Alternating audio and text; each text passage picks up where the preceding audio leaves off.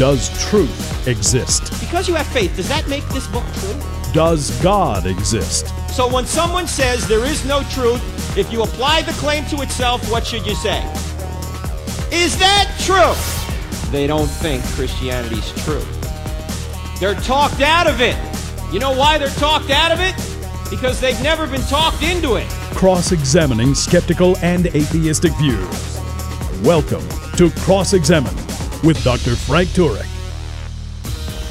If there was one author I would want you to read on the issue of macroevolution, it's my guest today. He is a PhD in molecular and cell biology from the University of California at Berkeley. Sometimes we say Berkeley, but at Berkeley. He also has a PhD in religious studies from Yale University, and he's been on the program before, several years ago. He's written several excellent books, very clear books you can understand, even if you're not a biologist, even if you're not technically oriented. And he's got a new one out right now. And the man I'm speaking of is Dr. Jonathan Wells. Now, back in 2000, he wrote a book called Icons of Evolution. This book, Icons of Evolution, is, in my view, a seminal book on the whole macroevolution, intelligent design controversy. And I used that book quite extensively in preparing the evolution section for I Don't Have Enough Faith to Be an Atheist. Since then, he's the main author on The Politically Incorrect Guide to Darwinism and Intelligent Design, another very easy to understand book. He's written another book called Junk DNA, which we've had a conversation about on this program with Dr. Wells. And his brand new book, just over about the past 6 months or so, is called Zombie Science. More Icons of Evolution, again, by Dr. Jonathan Wells. And Jonathan, always great to have you on the program. Great to be here, Frank. And Jonathan is at the Discovery Institute. And if you want to learn more about him, I'll just tell you right now, go to www.iconsofevolution.com, and you'll see more about not only the new book, Zombie Science, but the book that sprang this book called Icons of Evolution, a classic on this topic. Now, let me just start out, Dr. Wells. What do you mean by zombie science? What does that mean? Well, when most people think of science, they think of what Linus Pauling called the search for truth. And science searches for truth by testing hypotheses against the evidence. If a hypothesis fits the evidence, we regard it tentatively as true, but if it doesn't, we have to modify or discard it. But there's another kind of science that has become prominent in recent decades. The goal of science in the second sense is to seek materialistic explanations for everything. This is materialistic science as opposed to empirical science. The problem is sometimes the materialistic explanations don't fit the evidence, and they're kept anyway. And when they're kept anyway, in spite of the evidence, I call that zombie science, because it's empirically dead, but it keeps coming anyway. And you point out in the new book, Zombie Science, that some of these icons that you pointed out in the first book in 2000 continue to be put into biology textbooks, despite the fact that they've been exposed as frauds for decades. Can you just give us an example of one of those, or a few of them, if you'd like? Sure. Well, the first one would be the Miller-Urey experiment of 1953, which supposedly showed in the laboratory how an electric spark in an atmosphere like that on the early Earth could form amino acids, which are the building blocks of proteins. And this experiment was regarded as proof that scientists were on the verge of discovering the origin of life. Well, the experiment was discredited in the 1980s when scientists realized that the early Earth's atmosphere was nothing like the mixture used by Miller and Urey. When you use an accurate mixture, you do not get amino acids.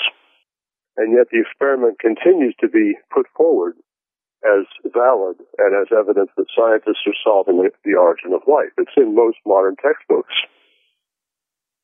And that there you have some of that here in the book, Zombie Science, if you want the details on that.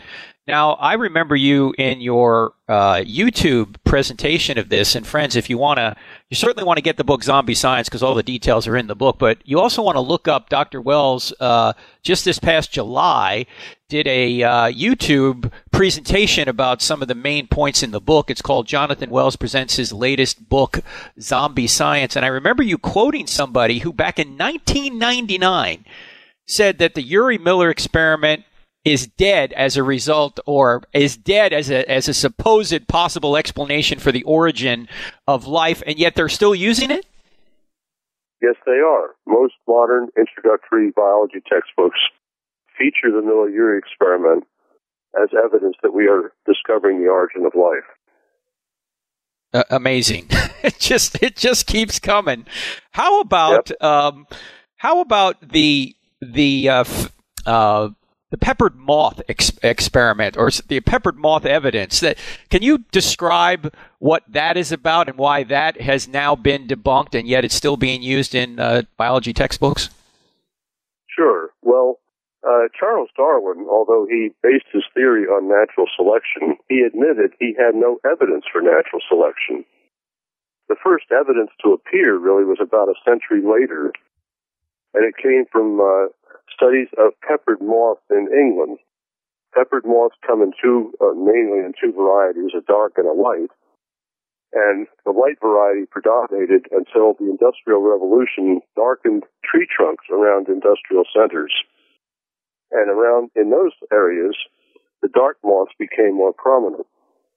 And the explanation was that the light moths were more visible on the darkened tree trunks, and so birds ate them, and the dark moth survived. And this was the first evidence of natural selection. The problem is that, well, there were lots of problems with the story, but the most fundamental one was that in subsequent years, scientists found that peppered moths don't normally rest on tree trunks in the wild. So the story was deeply flawed. And after 2000, when I wrote about it in Icons of Evolution, the story was largely dropped from many textbooks. But it's come back. It's still with us in some books and still used the same way. Now, it's a complete fabrication. I think you had mentioned in the book that these moths were actually glued. They were dead moths glued to the tree trunks to show something that would supposedly support macroevolution, but in the end it didn't. Yet, even if it were true that they did rest on tree trunks and the proportion changed between one colored moth and another colored moth, how does that in any way tell us that we're getting a new species, Dr. Wells? Well, it does not, and that's an excellent point you raise. The distinction is between macroevolution and microevolution, a distinction that was first made by evolutionary biologists about 100 years ago. Microevolution refers to minor changes within existing species, and nobody that I know doubts that. We see it around us all the time. Macroevolution is the origin of new species, organs, and body plans, and that has never been observed. Certainly the peppered moth story, though if it were good, it would be an example of microevolution. It does not get us to macroevolution. Isn't that the same problem with Darwin's finches, Dr. Wells, in the sense that all that changed was the proportion of long-beak finches to short-beak finches, and it changed with the weather? It didn't explain the origin of finches to begin with, did it?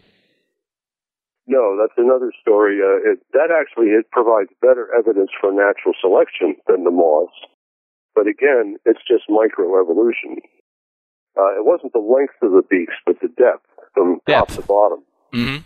And what happened was, in 1977, a severe drought killed 85% of the finches on one particular island, and the remaining 15% happened to be the ones with larger beaks. Well, their offspring had larger beaks, and so this was pointed to as an example of natural selection, and indeed it was. But when the rains came back, the finch beaks went back to normal. So it was an oscillating selection, not anything headed in the direction of a new species. We're talking to Dr. Jonathan Wells, his new book, Zombie Science, More Icons of Evolution You Need to Get. The clearest man that I know of on this issue of evolution that you'll ever read, so you need to get the book. And we're back in 2 minutes. Don't go away. If you're low on the FM dial looking for National Public Radio, go no further. I can guarantee you will never hear this on National Public Radio. We're talking about the problems with macroevolutionary theory put out very clearly by my friend Dr. Jonathan Wells, who is out at the Discovery Institute in Seattle. His new book is called Zombie Science, More Icons of Evolution, which trades off his original book on the topic called Icons of Evolution, Science or Myth, and also another fabulous book you need to pick up if you want a very clear representation of the problems with macroevolutionary theory is The Politically Incorrect Guide to Darwinism and Intelligent Design, all written by my guest today, Dr. Jonathan Wells. Now, Jonathan, you were talking before the break about the finches. You said it was a good example of natural selection. First of all, what is natural selection, and what does the layperson need to know about it? Well, according to natural selection, changes in the environment lead to changes in the composition of a population, and that happened in the case of the finches. It happened probably in the case of the peppered moths, too, although the classic story about birds eating them may not be true. Mm-hmm. But in both these cases, we're dealing only with microevolution, that is, changes within existing species. That's not what Darwin needs. He did not write a book titled How Species Change Over Time. He wrote a book called The Origin of Species. And none of these phenomena explain the origin of species. What would you say to somebody who says this, and I get this on college campuses quite a bit, they'll just say, well, Dr. Wells, microevolution, if you just extrapolate it out, becomes macroevolution. Why do you think that's not a plausible explanation, or why do you think that process of adding up a bunch of microevolutionary changes can bring you a macroevolutionary change? Well, that's really a restatement of Darwin's theory. That was the guts of his theory. Mm-hmm. The problem is the evidence does not bear it out. We have never seen that happen. When we observe microevolution, the species always stay the same, even though they vary. So macroevolution, the origin of new species by natural selection, that is, and organs and body plans, has never been observed. One of the clearest, I think, visual representations of this was the DVD that you and others put out from the Discovery Institute about 10 years ago called Darwin's Dilemma. And I want to recommend that to people as well. That is a very good 70 or so minute documentary on the problems with neo-Darwinian theory. And it's so well explained in that video with visuals and everything that I highly recommend people get it. Today we're talking to Dr. Jonathan Wells. The new book is called Zombie Science, More Icons of Evolution. What are some other icons that you covered in the first book in 2000, Dr. Wells, that are still showing up in textbooks today, even though they've been debunked? Well, another famous icon is a set of drawings made by Darwin's German disciple, Ernst Haeckel. He drew pictures of vertebrate embryos, that is, embryos of animals with backbones, including us, that supposedly showed that we all look like tiny fish as embryos. But he exaggerated the similarities in those early embryos. His colleagues, his contemporaries, pointed it out and, in fact, called it fraudulent. But the worst problem with Haeckel's drawings is he actually omits the earlier stages in embryo development. During the earlier stages, we look very, very different from a frog embryo or a fish embryo or a turtle embryo. And so the story was basically an idea imposed on the evidence, and Darwin relied very heavily on it in his theory. Oh, that's an interesting way of putting it. It's an idea imposed on the evidence rather than the evidence imposing on or giving you the idea. So they're just trying to discover what they already think is true. Is that another way of putting it, if you would? That is true. And in fact, what they believe is true already is that all explanations or everything in nature can be explained materialistically. Mm-hmm. So it's actually applied materialistic philosophy masquerading as empirical science. Now, Dr. Wells, what do you say to the atheists then who say, okay, Yeah, in fact, Richard Darwin will admit he's a materialist, and he admitted it to Philip Johnson several years ago. He said, look, I'm a materialist, but at least I have a better explanation than you have, Dr. Johnson. And then he would go on to say, well, it's just intellectually lazy to open yourself up to intelligent causes when maybe we'll find a perfectly natural explanation at some point in the future. What do you say to that? Well, a promise of finding an explanation in the future is not good enough for empirical science. The fact is that materialistic scientists stick to their materialism in spite of the evidence, and they're very candid about that sometimes. To open yourself to the idea of intelligent design is not lazy at all. In fact, those who've done that can attest to that fact. It's actually quite difficult, especially in the face of materialistic dogmatism.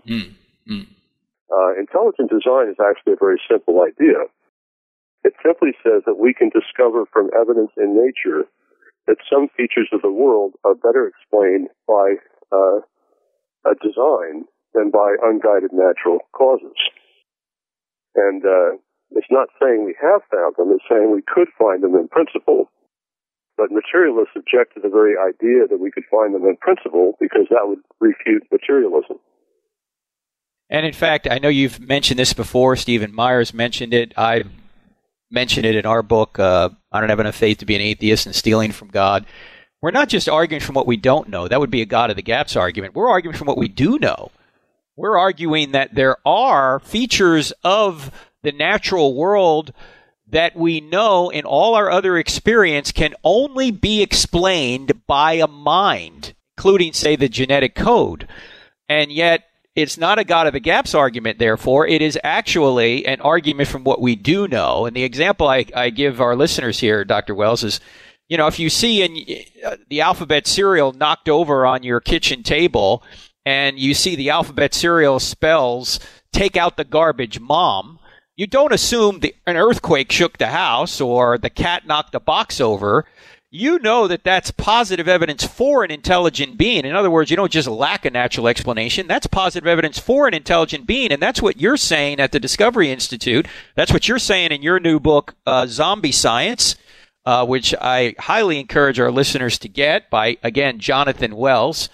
That's what Stephen Meyer's saying, and it just makes common sense to say that if something appears designed, it might actually be designed, but the atheists are actually just ruling that out in advance. Now, there's another section in the new book, Zombie Science, that traffics in this idea of DNA. Explain what that chapter is about.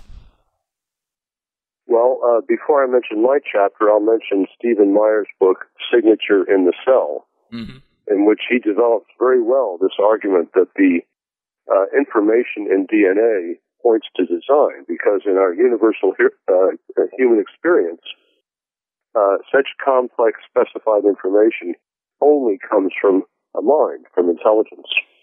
He makes a very good case for that. In my chapter on DNA and zombie science, I'm actually pointing out that that's just a small part of the story. There's much more to a living cell than the information in its DNA. And the evidence for that has been accumulating for decades. And it's quite clear now that cells are designed, but there's much more to it than the design in DNA. In fact, one of the points, and I'm looking in your book right here, right now about it, you have it in here on page 86 about epigenetics. That was one of the points I took away from Stephen's book, Darwin's Doubt, that there's something in the cell called epigenetic information, which can't be modified by DNA. And Stephen's point was basically that you could mutate DNA from now till doomsday. You'll never get a new body type because DNA alone is not enough to give you a new body type. Can you unpack that a little bit for us from the biological from the biological side of things, Dr. Wells? Sure. Well, if you imagine the cell, the DNA is in the nucleus. The DNA is transcribed into RNA. The RNA is translated into protein. But the RNAs and proteins that originate in the nucleus have to go somewhere in the cell to do their job. And where they go isn't just haphazard. They have to go to very specific places. It's kind of like a postal system with a zip code. Mm-hmm. So an RNA might have a zip code attached to it, a molecular zip code. But unless that zip code is already specified in advance, it's absolutely meaningless. You can't just put a letter in a mailbox with a number attached to it and expect it to go where you want it to unless that number corresponds to a geographic area that has already been identified. It's the same with the cell. The spatial coordinates of the cell have been specified before the DNA even starts to do its work. And when the cell multiplies or reproduces, that spatial information has to be passed on as well. Some of it we know is in the membrane, for example. And that spatial information is there before the DNA. So there's a lot more going on than DNA.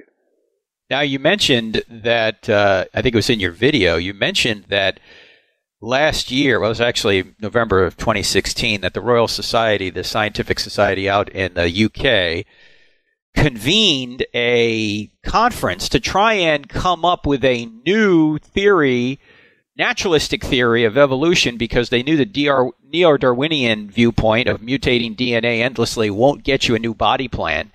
Was it partially because of this recently or relatively recent discovery of epigenetic information that people are finally going, you know what?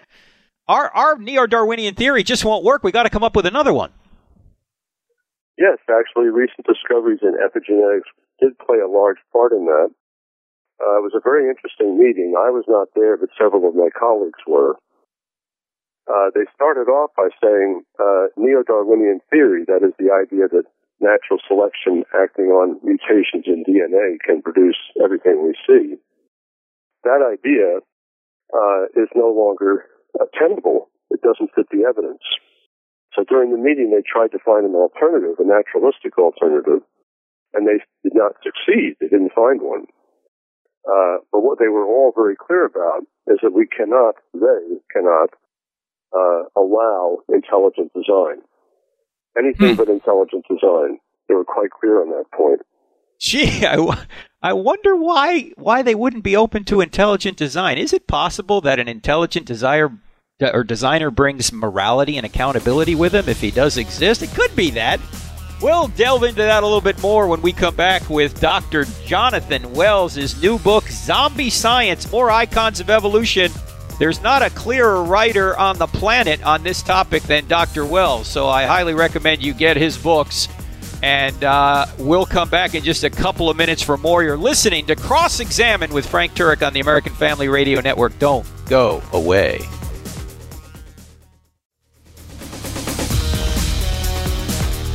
We're talking to Dr. Jonathan Wells, Zombie Science, Debunked Icons of Evolution keep coming at you. What can you do about it? What are they? How can you, with clear reason and logic and evidence, show that these icons are false? That's what we're talking about today. And before I get back to Dr. Wells, I want to mention that the new Stealing from God course begins on Monday. And you can go to crossexamine.org and click on resources. You'll see how you can sign up for this course. I'll be online live via Zoom video, the Zoom video software, to answer your questions during this course. It's a great way to learn how to respond to the arguments your atheistic friends and colleagues bring up to try and support their worldview. My argument is they can't even begin to support atheism without stealing aspects of reality that would only exist if God existed. That's why the book's called Stealing from God, Why Atheists Need God to Make Their Case. There's 10 hours of video as a part of this course. And then, as I say, there's also some questions in the course. There's a workbook. There's some quizzes. There's some live Q&A via video. So if you want to be a part of it, sign up for the premium course, and you can be a part of it. Also, we have another course beginning at the end of the month with Craig Blomberg. He wrote the historical reliability of the New Testament, and that's what that entire course is about. And you can also go online via Zoom video and ask Dr. Blomberg questions live via video. So you're going to be a part of that course as well. We'll have several others coming up later in the year. You can check them out. Just go to crossexamine.org, click on resources, and you'll see online courses there. Let me go back to my friend Dr. Jonathan Wells. Now, just before the break, we were talking about the Royal Society meeting in the UK, November of 2016, and you said they were trying to come up with a new theory of macroevolution, a naturalistic theory. They were not open at all to intelligent design theory.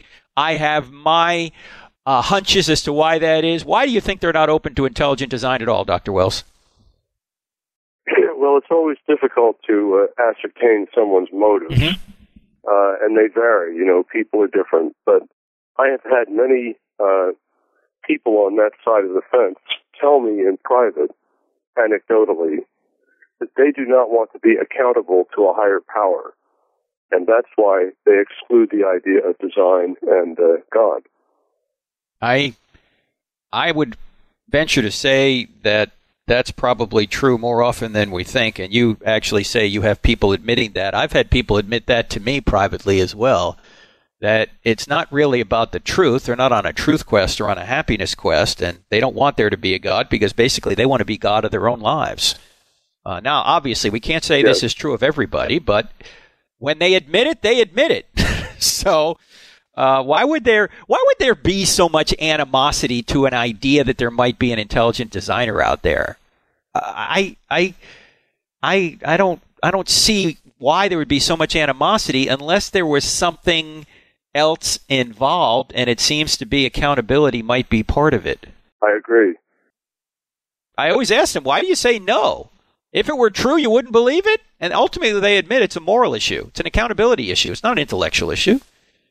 In any event, let's go back to some of the evidence you have in this fabulous book, Zombie Science. Dr. Wells, you also talk about in this book so-called junk DNA. Now, this was an entire book you had written earlier about this topic. We had you on the radio to talk about it as well. What is the situation with so-called junk DNA? Well, when James Watson and Francis Crick discovered the structure of DNA in 1953, at that point, biologists subscribed to something called the central dogma, which is DNA makes RNA, makes protein, makes us. In other words, DNA runs embryo development, and we are our DNA, so to speak. A very materialistic idea. The problem was that soon after that, they discovered that 98% of our DNA does not code for protein. And so many of them, Crick concluded that the non-protein coding DNA was junk left over from evolution. Accidents happened along the way, and it sort of just got carried along as a hitchhiker or a parasite. And so this 98% of our DNA for many years was labeled junk. Well, some intelligent design people said it's unlikely that much of our DNA would be junk. And starting in the 1970s and 80s and more in the 90s, functions for this so-called junk were discovered. And finally, by the 2000s, it was quite clear that much of this 98% does, in fact, serve functions. So the idea of junk DNA, which some people still push, is in fact a myth. Dr. Wells, you have written that the science stopper is not ID or being open to intelligent design. The science stopper in many cases is a belief in Darwinian evolution. And you wrote about that with regard to junk DNA. How did a belief in junk DNA cause people to stop doing science? Well, just imagine yourself being a scientist and being convinced that some feature is just junk. You would not be at all motivated to try to find out what its function is if you're already convinced that it's junk. So Darwinism convinced many people that non-protein coding DNA was junk, and so research into its functions was delayed for many, many years. Now we know that much of it does serve function. but it was only researchers who basically ignored the Darwinian mindset. Not that they were ID people, but they just did good science. And they started discovering that this non-protein coding DNA is extremely important to us and very functional. Weren't you doing some research into, and correct me if I'm wrong, I think it was you that was doing this, or colleagues of yours that were doing this, that you had to disguise yourself to go into some universities in order to do research to figure out ways to stop cancer, because the non-coding regions of DNA, the regions that evolutionists thought were just junk, those non-coding regions may turn on and off functions in the cell, and if you could turn off a cancer cell, you might be able to stop cancer. Was that you doing that research or somebody else? Well, that was me. It actually was not about junk DNA. It was about a feature in the cell that is very poorly understood, and I wanted to do some experiments on it. And I went to visit a lab of a fellow who was willing to do the experiments, but he didn't have tenure yet. Oh. And so my wife, bless her heart, bleached my hair and my eyebrows, and I shaved my beard, and I went in disguise. Oh, no. So he wouldn't be. At that point, I was well enough known that people were spotting me. You know, people I didn't know were spotting me on the ferry or on college campuses from having seen me in videos. So I didn't want anyone to see me with him because he could possibly lose his job. This is unbelievable. This is the open, tolerant, inclusive, diverse group that if they saw you in the lab, they would toss you out and your friend wouldn't get tenure because he's associated with somebody who thinks that intelligent design is a possibility. This is amazing. I can't believe this, but yeah, that's the way it is. That's the current state of so-called inclusion, tolerance, and diversity. You're excluded, even when you're doing science and biology. Can you believe this, friends? But that's where we are right now. We're talking to my friend Dr. Jonathan Wells, his new book, Zombie Science, More Icons of Evolution.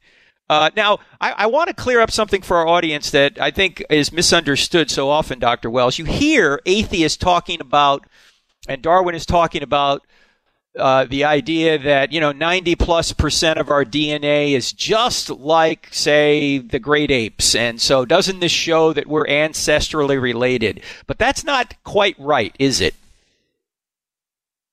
Yeah, that's another argument, a different argument. Mm-hmm. And it's true that our DNA and that of a chimpanzee are very similar in many respects. That is, in the sequence of the subunits of our DNA.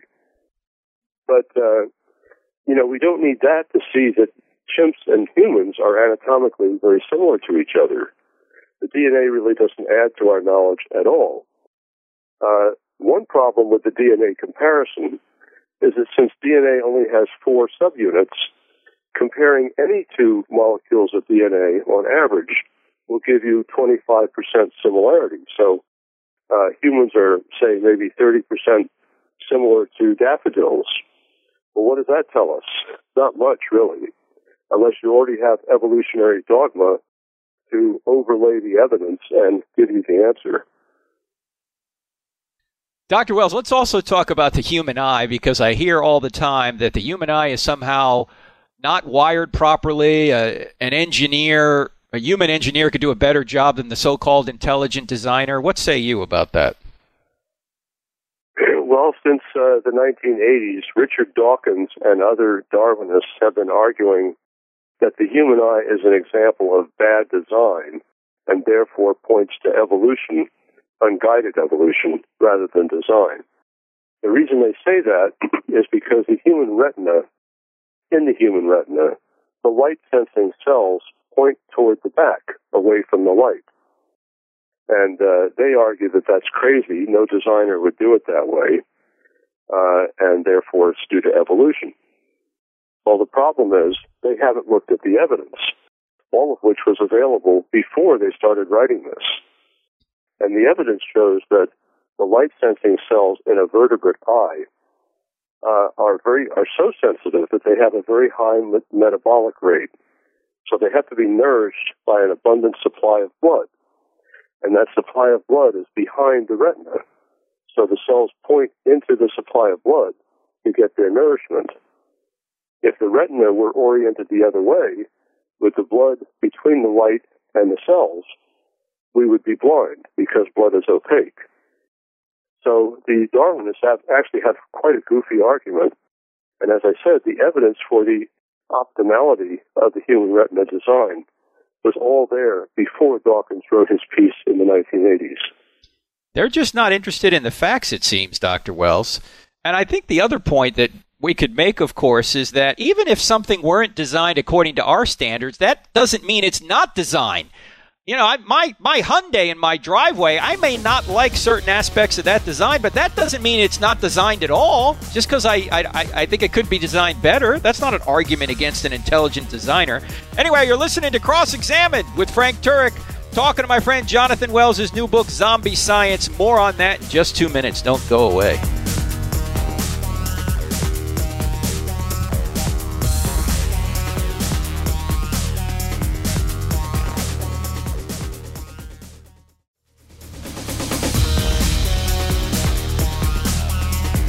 Welcome back to Cross-Examined with Frank Turek on the American Family Radio Network. I'm talking to my friend Dr. Jonathan Wells, his new book, Zombie Science, More Icons of Evolution. They just keep coming despite the fact that they've been debunked over and over again. And Jonathan, we would be remiss if we didn't talk about the biggest icon of evolution. Everybody thinks the tree of life really is the right way to look at biological history, but you say there is no tree of life. Please explain why you don't think it actually exists. Well, Darwin's theory was that all living things are modified descendants of one or a few common ancestors. And he portrayed this as a tree, with a common ancestor as the trunk, and then branching off from that, all the species that followed, including the ones that are alive today. Now, that's a theoretical construct. Darwin actually knew that the fossil record was a problem for the tree because the innumerable transitional forms are nowhere to be found. And in fact, certain phenomena like the Cambrian explosion directly contradict the tree.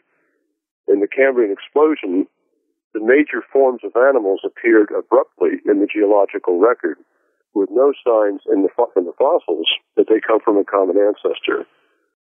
But yet it persists. They keep putting this tree of life in the textbooks. Has any one of these prominent evolutionists that you interact with, do they ever admit that the tree of life is more a imposition on the data rather than they get the tree of life from the data? Actually, some do admit that, but the tree of life is still presented to the public as essentially a fact. Now, when the fossils didn't work, modern biologists have used comparisons of molecules like DNA or RNA or protein, and at first that looked promising, but the more molecules they studied, the worse it got. One study would conflict with another, and another. Sometimes studies on the same molecule would conflict. And so that drove some biologists to conclude that the tree of life is not a fact, and that the history of life cannot be portrayed as a tree. Now, the illustration that you gave in that fabulous DVD known as Darwin's Dilemma, you said that if you had to use a botanical illustration, it would be a lawn rather than a tree. Would you unpack that for us? Yes. Rather than coming from a common trunk or ancestor, it appears that the major groups of living things originated separately, like grass and a lawn. The problem with the lawn image is that it doesn't fit the materialistic story, according to which there can be no breaks in the naturalistic progression from the ancestor to its descendants. And so they're not big fans of your lawn illustration. They want to cut that down. That's putting it mildly. Now, there's another icon of evolution that we definitely need to talk about, and you talk about it in your new book, Zombie Science. I hear this all the time, that somehow antibiotic resistance is evidence of evolution. You say no. Why isn't it? Well, in antibiotic resistance, we treat a disease with an antibiotic, but a few of the organisms are resistant to the antibiotic. They survive and multiply, and we end up with a population of antibiotic resistance bacteria. This happens. In fact, it's a serious medical problem. But it's an example of microevolution. Antibiotic resistance tuberculosis bacteria are still tuberculosis bacteria. There are no new species involved. So it's not evidence for macroevolution. I think that it may have been you that I learned this from. Is there a researcher by the name of Linsky? Is he at Michigan State or Penn State? I can't remember where, who has done some research on this for over 30 years now. Can you explain what he discovered in his research? Yes, Richard Linsky at Michigan State has been doing an interesting experiment. He's been growing E. coli bacteria in his lab for tens of thousands of generations and watching them evolve. Well, not too long ago, his bacteria, or one strain of his bacteria, developed the ability to use citrate, which is an organic molecule, as its carbon source. Well, before it could not do that, at least not in the presence of air. So it had the ability, but not the ability to do it in the presence of air. So he proclaimed this to be evidence of macroevolution. His claim was disputed by his critics, of course. In my view, he's still demonstrating microevolution, not macroevolution. It's not a new species. And he started with E. coli bacteria, and after 30 or so years, which would be equivalent to what? A million years of human evolution? I forget the figures, but it's quite a lot, yes. Because a generation in E. coli can be as short as 20 minutes, unlike the 20 years of human evolution.